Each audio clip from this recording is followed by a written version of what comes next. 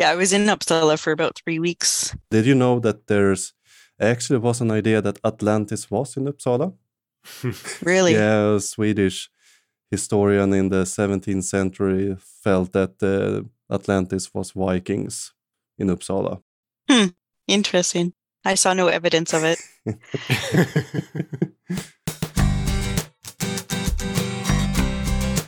Welcome to Screens of the Stone Age, the podcast where scientists review movies about prehistoric people. My name's Josh Lindell. I'm a grad student studying Neanderthal teeth, and I'm here with... I'm Kim Plomp. I am a bioarchaeologist. I study the human skeleton, health and disease, and evolution. And I'm Fredrik Trussoham. And my background is archaeology in Sweden, especially Viking Age on Gotland, small island in the Baltic Sea. Also the host of Digging Up Ancient Aliens, podcast where I watch ancient aliens and review it from an archaeological perspective. Very cool. Thanks for being here with us, Fredrik. Ross isn't here today. He's caught up in something right now, but I think we're going to have a good time with Fredrik here because we are talking about the movie Atlantis. What's the subtitle? Disney's Atlantis is how I knew it. The Lost Empire. Atlantis, The Lost Empire from 2001. So Atlantis isn't about ancient aliens, but you host a podcast about ancient aliens, and we had you on for this one specifically for that reason. So if people aren't aware, I guess we're going to discuss the crossover between Atlantis and ancient aliens, right? Yeah, and there's a lot of crossover, and we will revisit our old friend Graham Hancock, I think, later on in our discussion. It'll have to come up. So it will be interesting. So Fredrik, would you be able to provide a summary of this movie in case our listeners haven't watched it? Yeah, so Atlantis, The Lost Empire is a thrilling and action-packed adventure that follows Milo Thatch, a young, ambitious cartographer and linguist who has dreamed about following in the steps of his grandfather, who wear piked helmets and had even a little colonial shrine almost in his basement. But he is hunting for Atlantis, but he's laughed out of the establishment, but finds a rich sponsor for an excavation. So they sets out in a steampunk-inspired submarine, meets the Leviathans, and finally, after a lot of adventures where everybody dies, find Atlantis, where apparently they speak some sort of proto-language or sub-language. I almost spit out my drink because I have been reading Blavatsky and Steiner a lot for preparation for another thing, and they talk about sub-races. So I thought I heard sub-races in a Disney movie, and it just got darker, a lot darker suddenly. But there he meet a wonderful girl who survived the end of Atlantis, because everybody there lives for thousands of years, but age enough to be age appropriate to the leading character as a romantic interest. And they discover that they can understand each other because all languages come from the Atlantean language. And then he learned that they have lost their way. So he, as a white man, has to come in and educate them on their own culture, as you do, of course. And so he managed to learn how they can use their lost technology and all of that. From there, it goes on because one of the people in his team was apparently a evil guy that just want to come there and steal their energy crystals to get unlimited power up on top. And then they fight a lot and the movie ends, basically. That's pretty much what happened. I've never seen this movie before as a child. I think I was 16 when this came out, so I think that's kind of a sweet spot for not caring about Disney movies. This is the first time I'd seen this movie, and I was like, somehow I never put it together. Like, as an archaeologist, I know all the Graham Hancock stuff, all the bad stuff about Atlantis, and I just never put it together that Disney made a movie about an archaeological conspiracy theory. That's kind of crazy. Yeah, they wanted to get into the more young adult section. So as you noticed, it was more action scenes and not any songs traditional in a Disney movie. So they That's tried true. That is weird about it, right? a different approach with more action. So I was in the proper age. I was maybe 10, 11 when it was released. So, that type of film resonated with me. And I know a lot of other archaeologists in my age love this movie, but it has a darker legacy. It's not really the super racist, but it was heavily inspired by Edgar Cayce's writings instead of the traditionals like Blavatsky or Ignatius Donnelly. I used to read Edgar Cayce and I read his book on Atlantis. Yeah. I've never heard of this guy, so we're going to have to get into that. Before we get into those details, let's start with the more pedantic stuff. So we always start by nitpicking the inaccuracies. Just to give you a sense of how pedantic we get here, I've got a couple to start with. They have a cook named Cookie in their team. At some point, he makes a Caesar salad. Caesar salad was invented in 1924, but the movie takes place in 1914. So there's an anachronism for you. What was the one other one I had here? Oh, Cookie also mentions the 4 food groups.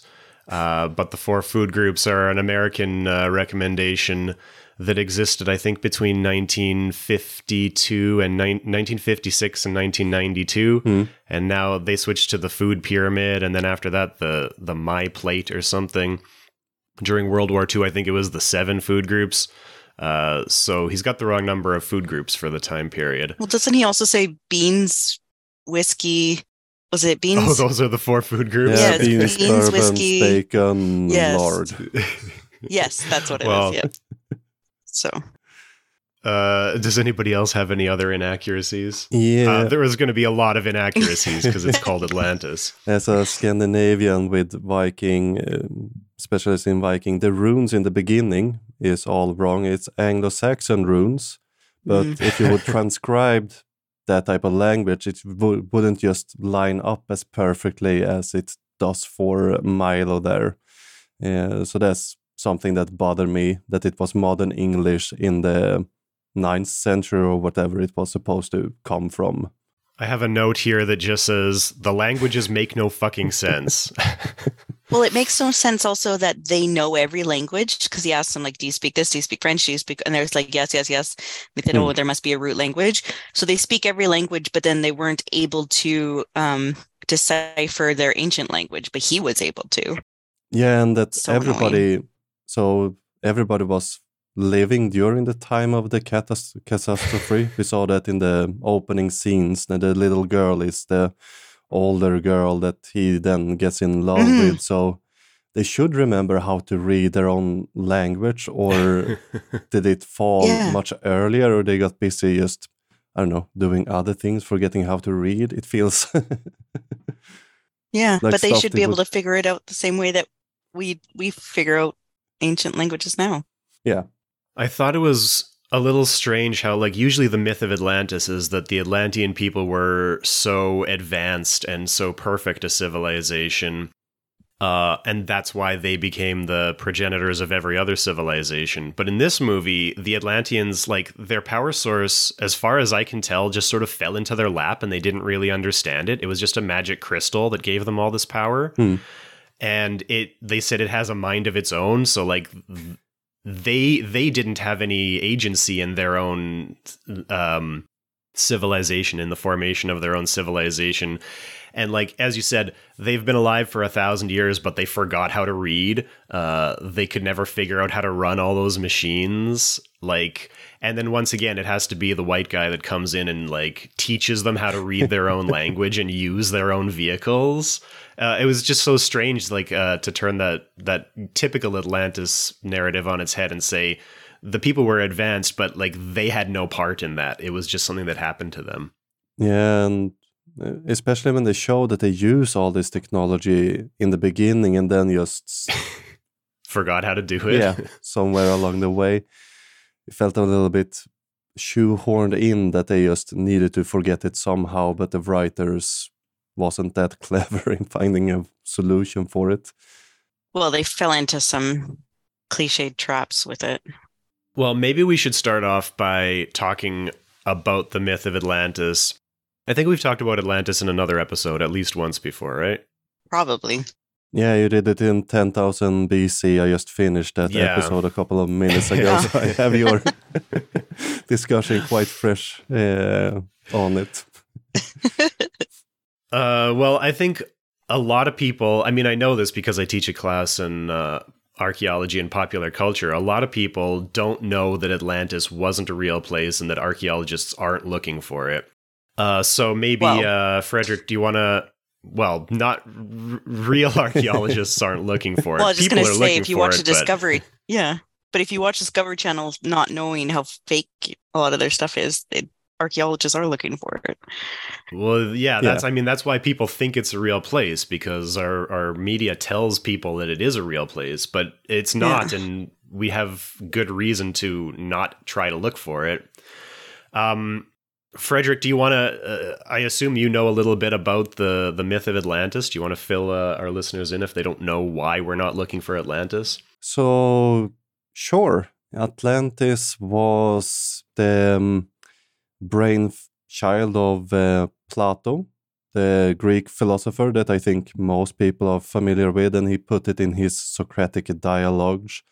And he used Atlantis as a sort of plot device to describe the perfect civilization and what happens when they clash with another one. And he's building upon his earlier book, The Republic. So in Atlantis is mentioned in two books, Timaeus and Critias, and it takes place after they had their discussion in The Republic, where Socrates talked to his students that, these things didn't take place, any of them. Plato isn't, transcribing literal meetings from back then, but more using famous names to as characters in his stories. But basically, in Timaeus and Critias, he wants to have an example from his students about the perfect society.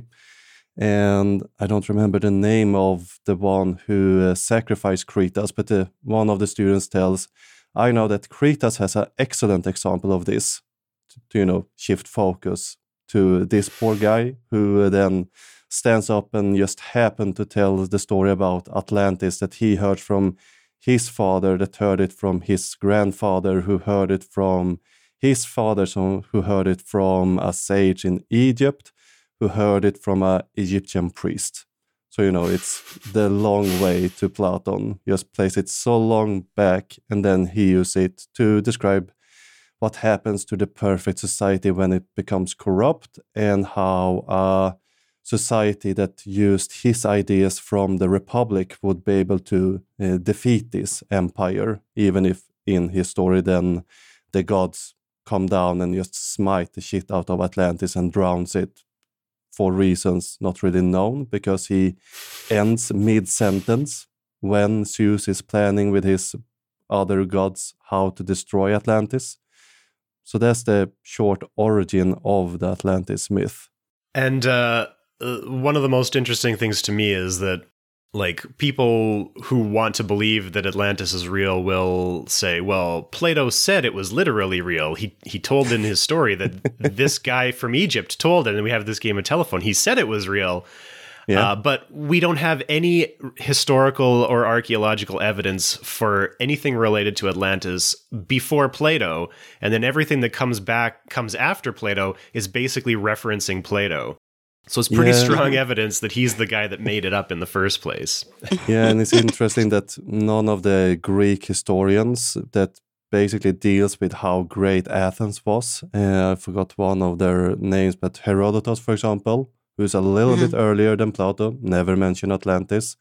And the ones after him never mention Atlantis, nor the Egyptians, the Sumerians. Nobody else mentioned Atlantis as anything else than, referring to Platon's work as, this fictional place. And it's not until the 17th, 16th century where we start to get, new accounts. But, the idea that Plato says Atlantis was really like, the Tolkien says nothing that Lord of the Rings is made up. And if you read in the beginning of the Fellowship of the Ring, you learn that, this will tell the story on the hobbits and their history. And nobody says that, Fellowship of the Ring, that's real place, Midgard is where shit happens way in the past. That's similar storytelling myth. And then, so the modern myth, as I understand it, can largely be traced back to Ignatius Donnelly, who you already mentioned, who wrote a book called Atlantis, the Antediluvian World. Yeah, but he is the source of the more modern. Modern, but you already in the 1600s started to get ideas from especially the Spaniards, similar to El Dorado and what's the other lost city there? There's a bunch of them in South America, especially. But the Spaniards brought up Atlantis to show that there might be more riches. They used it a little bit as, we can come here, find a civilization before us, we sponsor our expedition kind of way. But I'm totally blanking on the original name because of that. Lopez de Gomorra, Historia General de las Indias in 1552. He claims that there's no reason to dispute the island of Atlantis is a real place and that it's located basically in the Caribbean islands. The Caribbean islands. That was 1552? Yeah, 1552. You can't blame them at that point because they're still discovering. No, but that's the first land, right? point where we get Atlantis as a real place. Other than Plato? Yeah. Right. It's in the Caribbean that the ancient alien people say that they found those that street of Atlantis, right, under the water? That's not... Ancient Alien has it too, but that's mainly Hancock's idea, and he builds on Casey. Casey was the first to suggest Atlantis was in Bimini Island, for example, the Bimini Road. Right. And he did that especially because he thought there would be a lot of treasure there. So Casey actually got hired to find the treasure because he was psychic. But so he goes to the Bimini Islands and tells, if you dig there, you will find the treasure. But of course, they don't find treasure. So he made up but you wanted the treasure. I can't find it. You won't find it if you really want it. That's not how my psychic power... If you're doing it for greed, then it doesn't work. Then you can't. It is interesting how the original myth of Atlantis is all about hubris. The country was destroyed because they were too arrogant or something like that. And now the modern mythology building around it is all about greed and colonialism and trying to find gold. Yeah, it's shifted a little bit. Ignatius Donnelly was a bit more using it as a representation for the America, that if they didn't start to, not be as hubris and stuff, it would become as Atlantis, even if he added a lot of pseudo-scientific ideas into his narrative. And then, of course, Blavatsky and Steiner took that and just started to run into the more esoteric sphere with the Atlantean, and we get the sub-races, Lemuria, Mu, and all the other lost civilizations. And also some quite racist ideas from there. The sub-races and, all the races evolved separate from each other and all of that. Yeah, so that's how... See, the problem with the whole Graham Hancock thing now is that archaeologists who all recognize this say, well, there's racism sort of in the foundations of this mythology. And all the followers of Graham Hancock are like, well, I'm not a racist, and he's not saying anything explicitly racist. And then that causes a reaction, I think, in people. They're like, I'm not a racist, and the archaeologists are saying the thing I believe in is racist. And I think that turns a lot of people against archaeology. So I think when we talk about how there's racism in this, it's really worth being really careful to try and understand how the racism is built into the mythology from the foundations of it. And even though it's not really explicitly said today, it's still there and it still has an effect. I wonder if we can talk about that a little bit. Yeah, I think it's important to acknowledge that it's written in a different era. Of course, they will have different idea and things like that. Just because you read the text doesn't mean that you're a racist. Just because you believe in Atlantis doesn't mean that you're a racist. But you have to deal with the fact that it's racist theories. For example, Rudolf Steiner, who wrote a lot about Atlantis and inspired a lot of other authors on anthroposophy and how they approach Atlantis and this mix between magic and science. He had a lot influence over how, for example, Nazi Germany saw on race. Doesn't mean if you go to, what school did he make? Blanking, but when you talk about his text, doesn't mean that you're immediately a Nazi or connected to Nazis, but you have to deal with his legacy that he believed that races were separate and had separate value within this society. Same with Blavatsky, also a little bit different races, and Ignatius Donnelly, who are, for the time, Ignatius was quite progressive. He believed in women's right to vote. He believed that people of color should be free and that Native American had a right to their lands, but he still had this idea that people of color had, different types of skull, thicker skulls that made them not, they couldn't learn on the same level as the white man who was supposed to be on top and be the governor. But you have to deal with this legacy before you take the Atlantis myth and run away with it. And especially when you run away with it to the hyperdiffusion part that they usually end up within. Yeah, I think we've talked about hyperdiffusionism before too. So hyperdiffusionism is this idea that there's one original civilization and all other civilizations descend from it.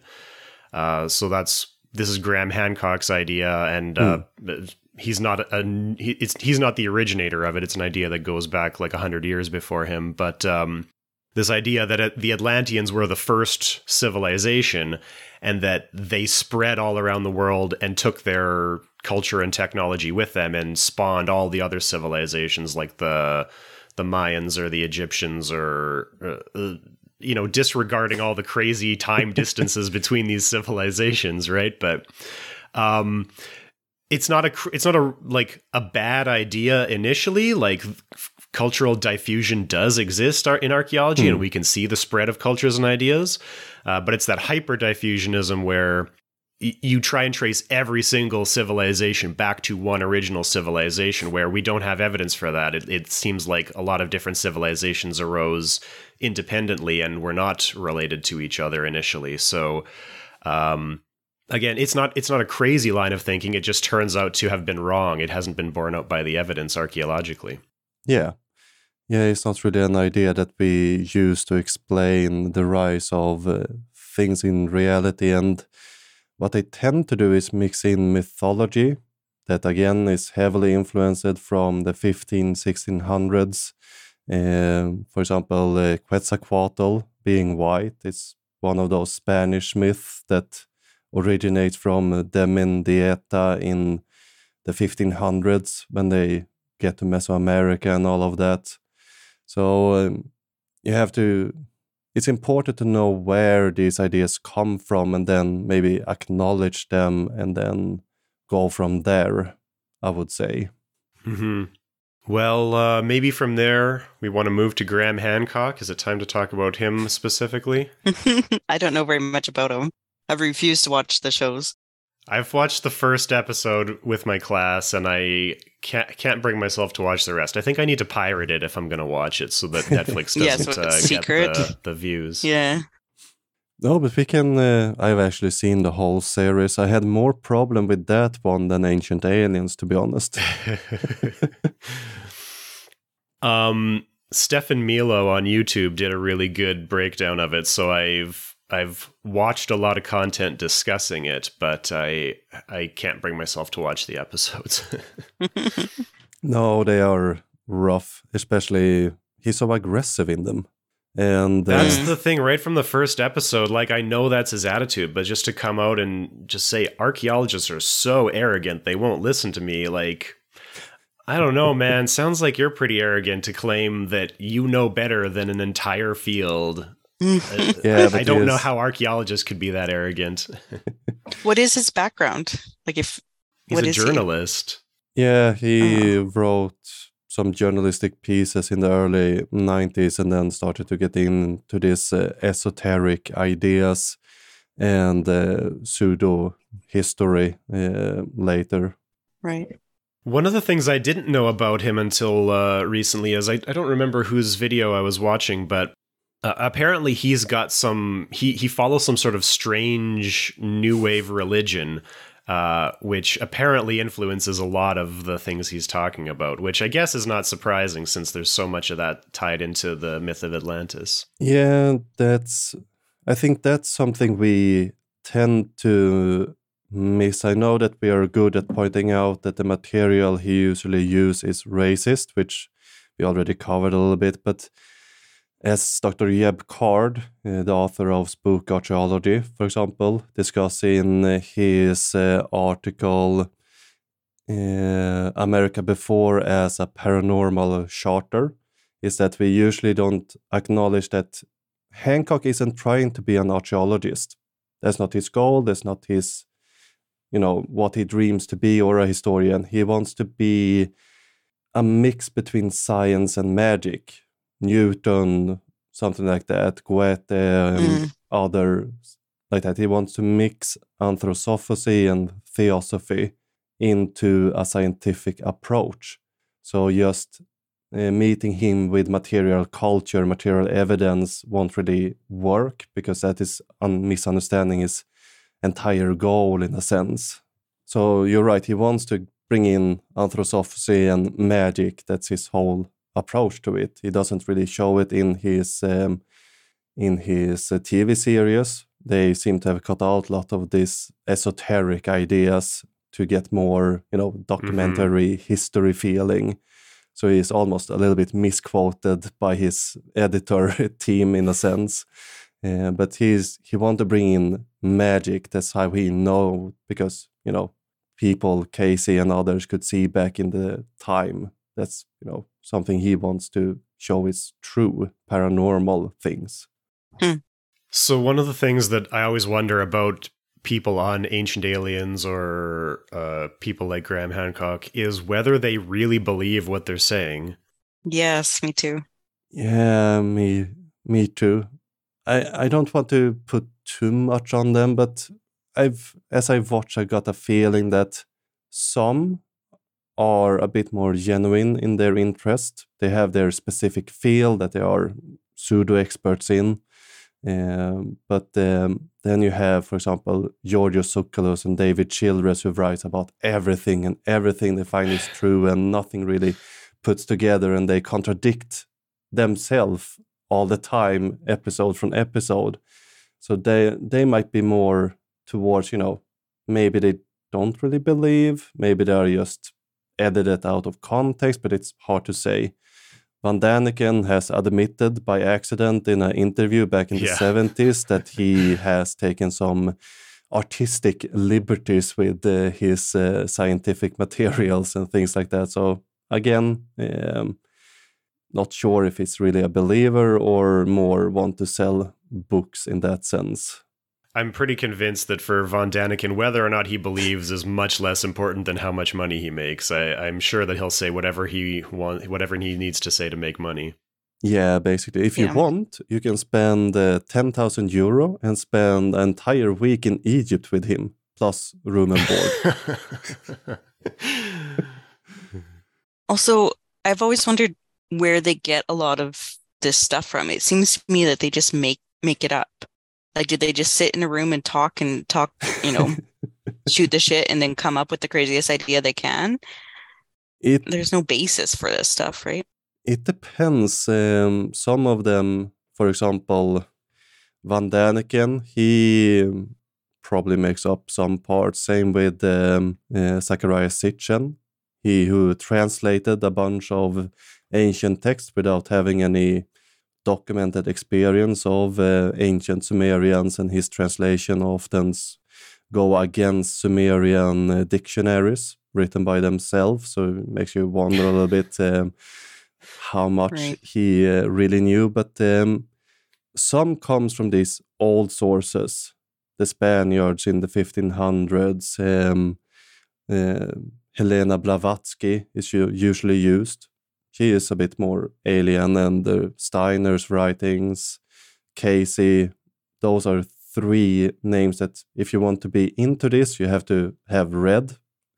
They have But even then, those only give you like the starting point, right? Yeah, like they only give you some, then they elaborate, right? Yeah, so they use the Rudolf Steiner's approach to mix magic and science, and you look at things and you try to find what kind of match, and doesn't match, you just ignore. But yeah, they find the little things that are fission and they just build on that, and then they cite each other. Sometimes it's hard to find the original source for something because they just referencing each other all the time. Yeah, which happens in science too, but hopefully it started somewhere. Yeah, exactly. But some things probably made up, other things old sources, other things it's a mixed bag, so to say. Depends on the author. Maybe we can talk a little bit about the relationship between science and pseudoscience, because it's usually presented in a really black and white way. Like there's science and there's pseudoscience, and the science is right and the pseudoscience is wrong. But Kim, as you say, like science isn't perfect. We have a lot of this circular citing where you have these little bubbles presenting the same idea without, external criticism of it. And we also have, Graham Hancock puts archaeologists in this difficult position by claiming that we're ignoring him or that we're trying to shut him down. And then no matter how we interact with him, either we ignore him or we say that he's wrong. He's like, see, they're doing it. It's true. It's a conspiracy against me, right? And so we end up in this difficult position. So what do we think we as like the scientific or the archaeological community, how do you think we should be addressing this? Because I think a lot of the ways we do it, I mean, I've been listening to, I've been following Flint Dibble's Twitter feed about criticizing Ancient Aliens, or Ancient Apocalypse, Graham Hancock's show.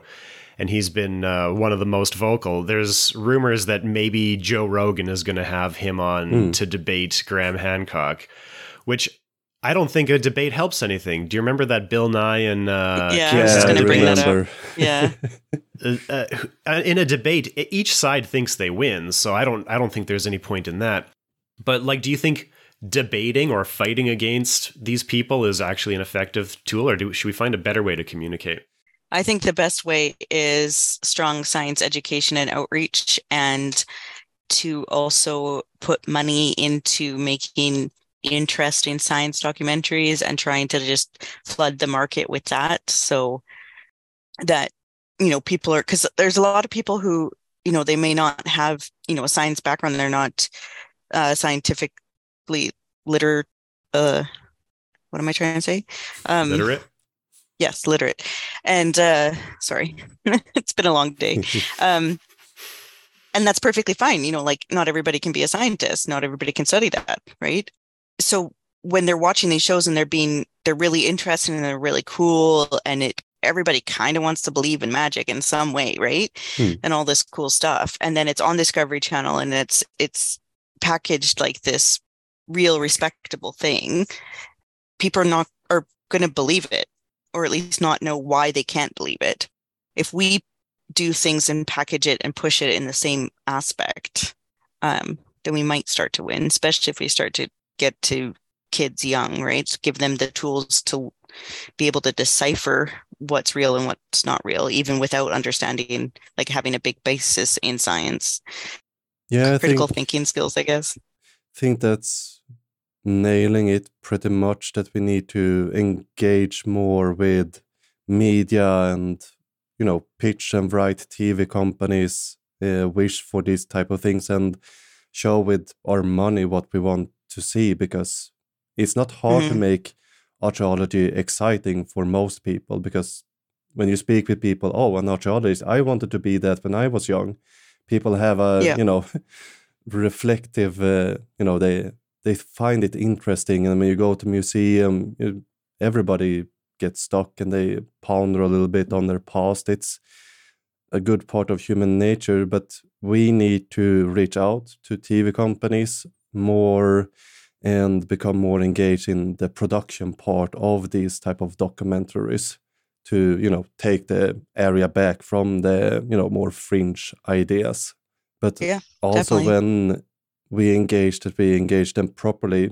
I'm not sure Flint will do I respect him as a science communicator, but this idea with sitting with Graham in the same room, thinking that he will be able to talk about real archaeology, is a bit of wishful thinking from him, because Graham will just go in attack mode and then he just end up trying to defend his position instead.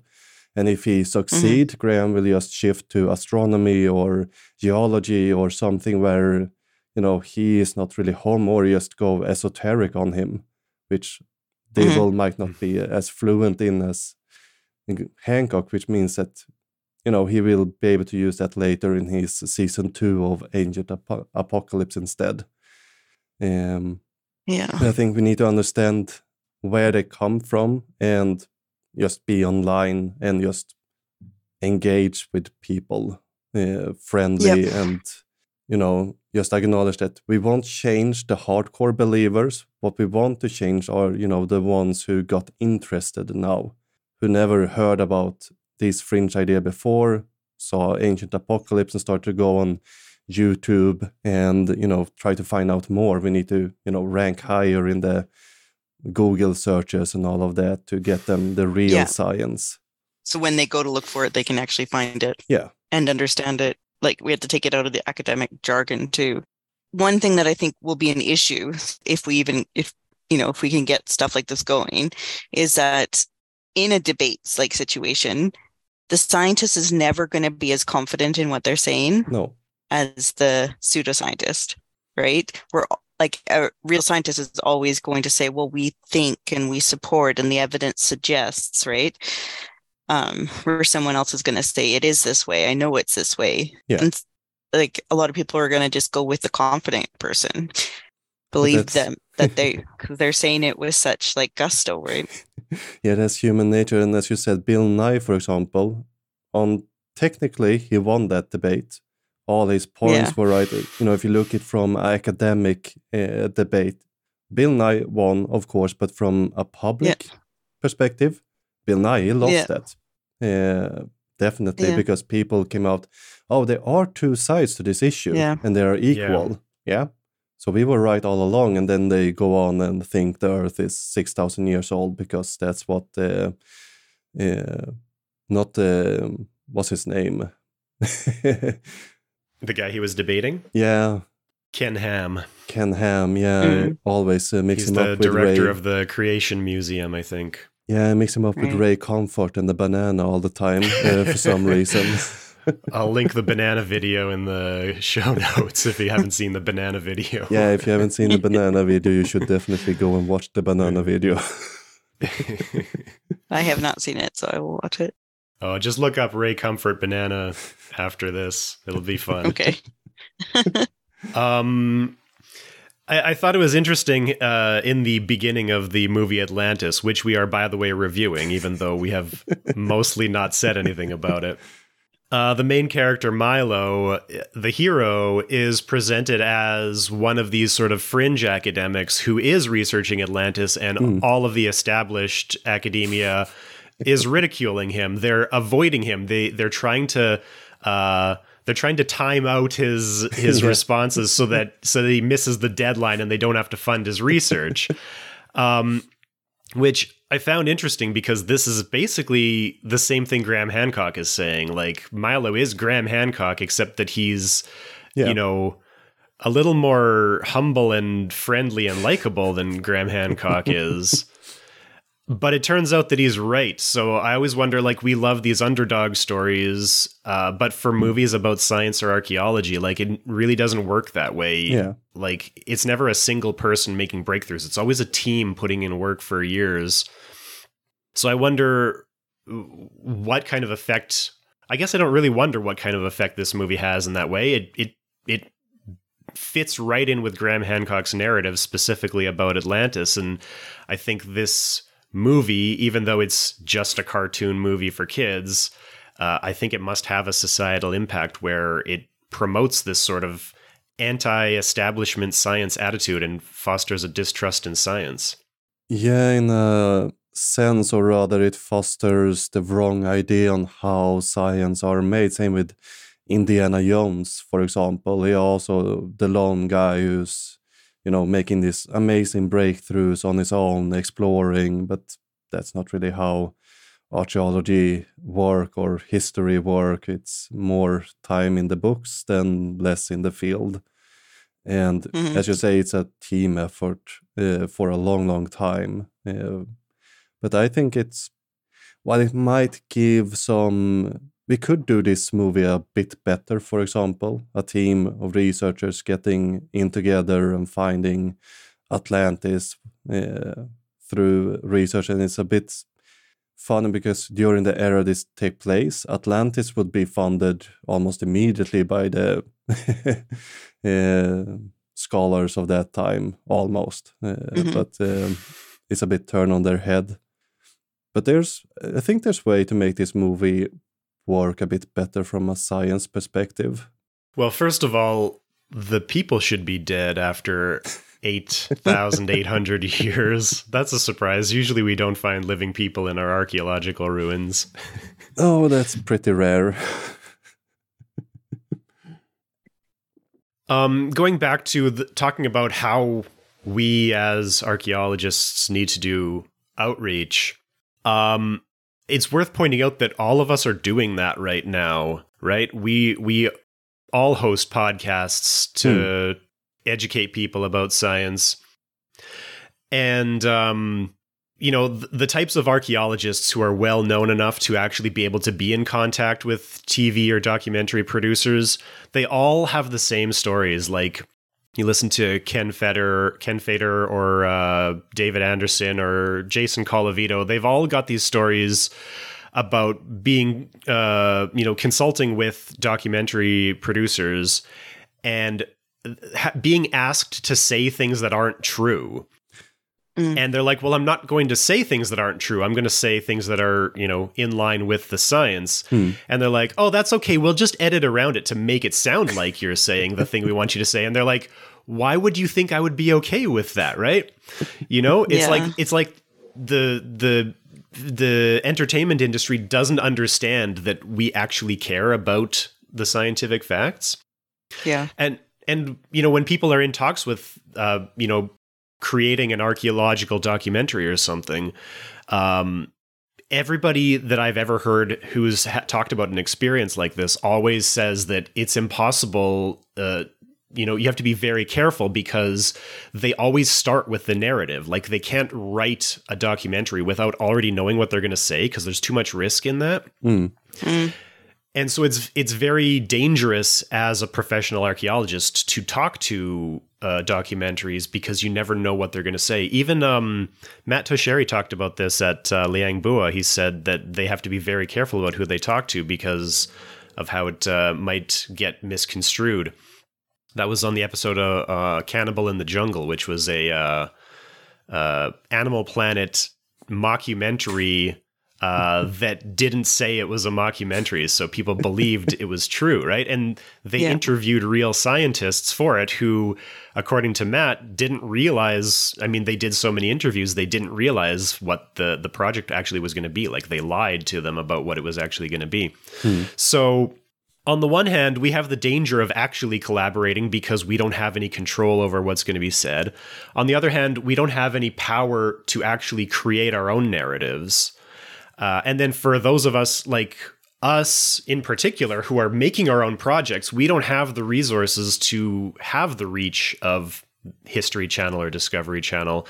Frederick, I don't know what your listenership numbers are, but I mean, ours are minuscule compared to the podcasts I usually listen to, you know? We're basically teaching a couple of, university classes every episode, right? So all of our listeners could fit in a lecture hall is what I'm saying. Yeah. So what are we supposed to do? Like, we have regular jobs. I'm a grad student. I'm working on my own research. I don't have time or money to put into this project to get a bigger reach. Maybe what's your experience as a podcaster? How do you reach people? Well, it's mostly through Twitter so far, I think I've seen. But as you said, it's hard to reach out. And I think your reference, to get back to what you talk about with Ken Fader, Atlantis, Disney tried to make a documentary to promote this movie and try to get Ken Fader to appear on it. I think you were referring was in Science Friction from Brian Dunning, movie that you should go and see if you're interested in, educators quoted out to context, but to reach out.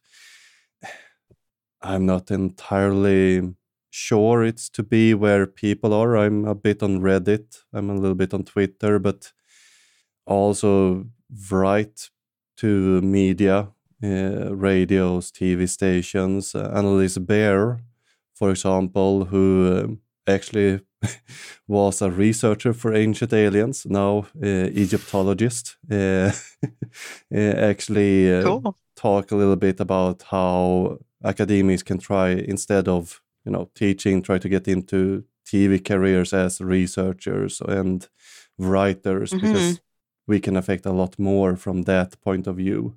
But there's not many of us who go into media in that sense. If we are, it's as talking head experts or, presenters on the show. But we need to be more, behind the scenes operating too. So if students who might be listening feel interested in media, I would recommend, trying to get into the media as a science literate writer and researcher, because I think there we can make the best change. And of course, with our wallets, finance good TV productions like Time Team or people that do real education and not so much Ancient Apocalypse and things like that. So what you're saying is that we have to tell people about our podcast. Yeah, I heard it helps. Okay. We're so bad at that. And also go to, Skeptic Conference, ACF Conference, QED, if you're a European, is a brilliant conference. And they usually have excellent speakers. Skeptics in the Pub is usually also an initiative that I do enjoy, that you can reach out to different people and come and talk. Often quite small, but they have some online Skeptics in the Pub with a bit more reach. So there's different way to also get yourself out there. We should make like stickers or something, Josh, that we hand out at conferences that students will put on their water bottles or binders or whatever. That's actually a really great idea. I think we should do that. I made a poster, but that doesn't make any sense. Why would you learn about a podcast from a poster? But that video cassette, like the one that you made a poster, that would be a really cool sticker. I'd put that on my stuff. Okay, we'll do that. Okay. Here's a little Easter egg. Did you guys see the coelacanths in the movie Atlantis, which we are reviewing? No, I missed it. The what? early in the movie where Milo meets his mystery funder, whoever that guy's name was, the eccentric old guy. Yeah. They meet in his sort of secret lair full of strange artifacts, and he has a big fish aquarium with coelacanths in it. You know what a coelacanth is? These they call them living fossils. Mm-hmm. They thought they were extinct. Yeah. Yeah, they only knew them from fossils up until the 1930s, so they thought it was an ancient fish, until a fisherman caught one, I think, in the Indian Ocean in the 1930s. And since then, they've discovered that there are populations of them that are still alive today. But the movie's set in 1914, so at the time, nobody knew that the coelacanth was alive, or science didn't know that the coelacanth was alive. And they're so specific, like the drawing of them is instantly recognizable as a coelacanth. So I don't think this is a mistake. I think this is a little Easter egg saying this guy is so well connected that he knew about this fish before science knew about this fish. Yeah, and to get back to the movie that we're here reviewing, what I found refreshing was that it was not a Greek Atlantis. It was a more neutral, can be any civilization type of Atlantis that they're building on. So that approach was quite refreshing, at least. Yeah, it is funny that Atlantis would be depicted as Greek, considering it's supposed to be the progenitor of all civilizations, and also it's explicitly, according to Plato, 9,000 years before Plato's time. So yeah, but the Greeks were, the best civilization in the world, according to the Greeks. And also the language that the Atlanteans speak, they actually made it up for the show. So it was costume. Is it? Yeah, it's a real made-up language by the same guy. We've talked about a few movies where they do that. Same guy who made the Klingon. What's his name? It'd be such a cool job to have. Like, oh, hey, what do you do? Oh, I make up fake languages for movies. I'm not sure if it's easy or hard, though. But I'm Oh, really it'd be bad. hard. Yeah. I would think you would have to have like the brain of a musician, right? Yeah. To make patterns, like make it from scratch. There's a couple of things they say in this movie commenting on archaeology, which maybe we can dissect a little bit. Early on in their expedition, when they're looking at they're getting their first look at some of the ruins, Milo is looking at some carving, some big pillar, and he's just like very gingerly running his fingers over it and like analyzing it like a scientist. And then he talks about how it must have been thousands of years. It must have taken thousands of years to carve. And then the explosives expert comes in and blows it up so it turns into a bridge that they can go across. And he says thousands of years to carve, and thousands of years to carve in 10 seconds to turn it into a bridge or something like that. Yeah. And I mean, it's played for laughs, but I think the implication is that it's wrong, but it's like not that wrong. Like they're the heroes, It's like that's okay. It's necessary to destroy this culture in pursuit of their goal, I guess. I thought it was a good representation of the archaeology of the time. That's early true. 1900, they still. Who was it that blew up one of the pyramids in Mesoamerica? Yeah, I don't remember, but they used dynamite to excavate pyramids, for example. So yeah it's. I thought more of it as a commentary on, archaeology of the time in a sense. But also this colonial idea that we see here that they have the right to, destroy it because they are doing something important and need to get further. There's another quote later on from the expedition leader, I don't remember his name, after the sort of big reveal that he's actually evil and he is out for this power source, which wasn't that much of a twist, to be honest. He says to Milo, if you gave back every stolen artifact from a museum, you'd be left with an empty building. We're just providing a necessary service to the archaeological community, which is I mean, that's true. That touches on a lot of the issues of repatriation we're dealing with today. But I think that the logical conclusion of that is, yes, we should have empty buildings. We should not have stolen artifacts, right? Yeah, I think we all can agree that when it was, was a time where they did that. I would like to think that we are better now, but some cases, but others, there's still a lot of looting going on, unfortunately, in the especially artifact trade community. I remember one of my professors saying that if you see an artifact from Switzerland, it's 100% stolen due to the rules in auction houses in Switzerland. So yeah, it's still going on, this idea that we take what's not really ours. What are our final thoughts about the movie Atlantis? It was fine. Not my favorite cartoon that we've watched. Yeah, I thought it would be a lot worse, but when it had a lot of, bad ideas in it, it wasn't ancient alien level bad, so I guess. Yeah, but for being a Disney movie, 5 out of 10. Yeah, it was kind of boring. I think it would have done better if there were songs.